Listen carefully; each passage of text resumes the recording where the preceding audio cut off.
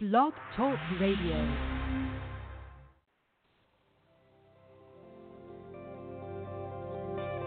Welcome to Talk Business with Howard, where CEOs, presidents, and business owners go for practical advice and creative solutions to help business flow. And now, here's your host, the voice of business advice, Howard Lewinter. Hello, and welcome to Talk Business with Howard. I am Howard Lewinter, and I am always ready to talk business. Are you? I think many times business people underestimate the impact that they have on their employees, their customers, and the world. I'm sure you're familiar with the statement, influencer. On social media, there are people called influencers, and those people are paid significant sums of money because they have a big following, and they're paid to recommend products. And when you pay them to recommend products, if they're the right influencer with the right audience, the sales of those products just go through the roof because they have influenced people. Have you ever given thought to how many people you influence? Not only do you influence your customers, your employees, the world, and everyone around you, it's just important that you truly understand that everything that you say, everything that you do, every action that you take, there is somebody watching you, paying attention to you, thinking about how possibly they'd like to be you.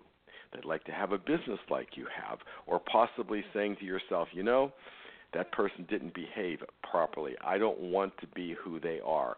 It's important that you understand that you're under the spotlight. It's important that you understand that everything that you do is being judged. Now, I know in society we're saying we shouldn't judge people, but business owners, CEOs, presidents, and business owners are people that everyone watches. How are people going to view you?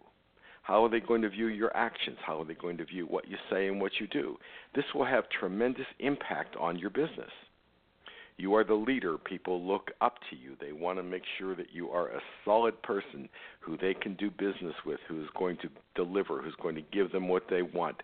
If you're an employee, you want to work for a CEO, president, or business owner. You want to work for someone that's really got it together, that's going to make the business work, because your future as an employee depends upon how this business owner reacts. So when you're saying anything, when you're doing anything, when you're talking to employees, when you're trying to solve a problem, when you are, we'll use the word criticizing someone, which we really don't want to do, you have to say, how am I going to do that so that the person that I'm talking to will understand that I'm not attacking them. What I'm trying to do is get results and help them do a better job. You are always being watched. Just keep that in mind. Be on the best behavior.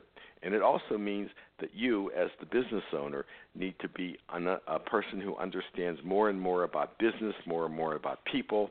You're a person that has to be a student of business. Remember, you are in the people business, and what you sell are relationships.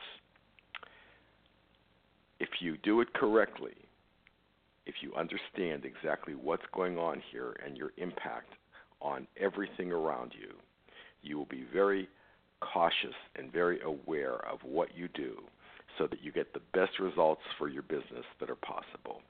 This is Howard Lewinter, and of course, I always look forward to talking business with you.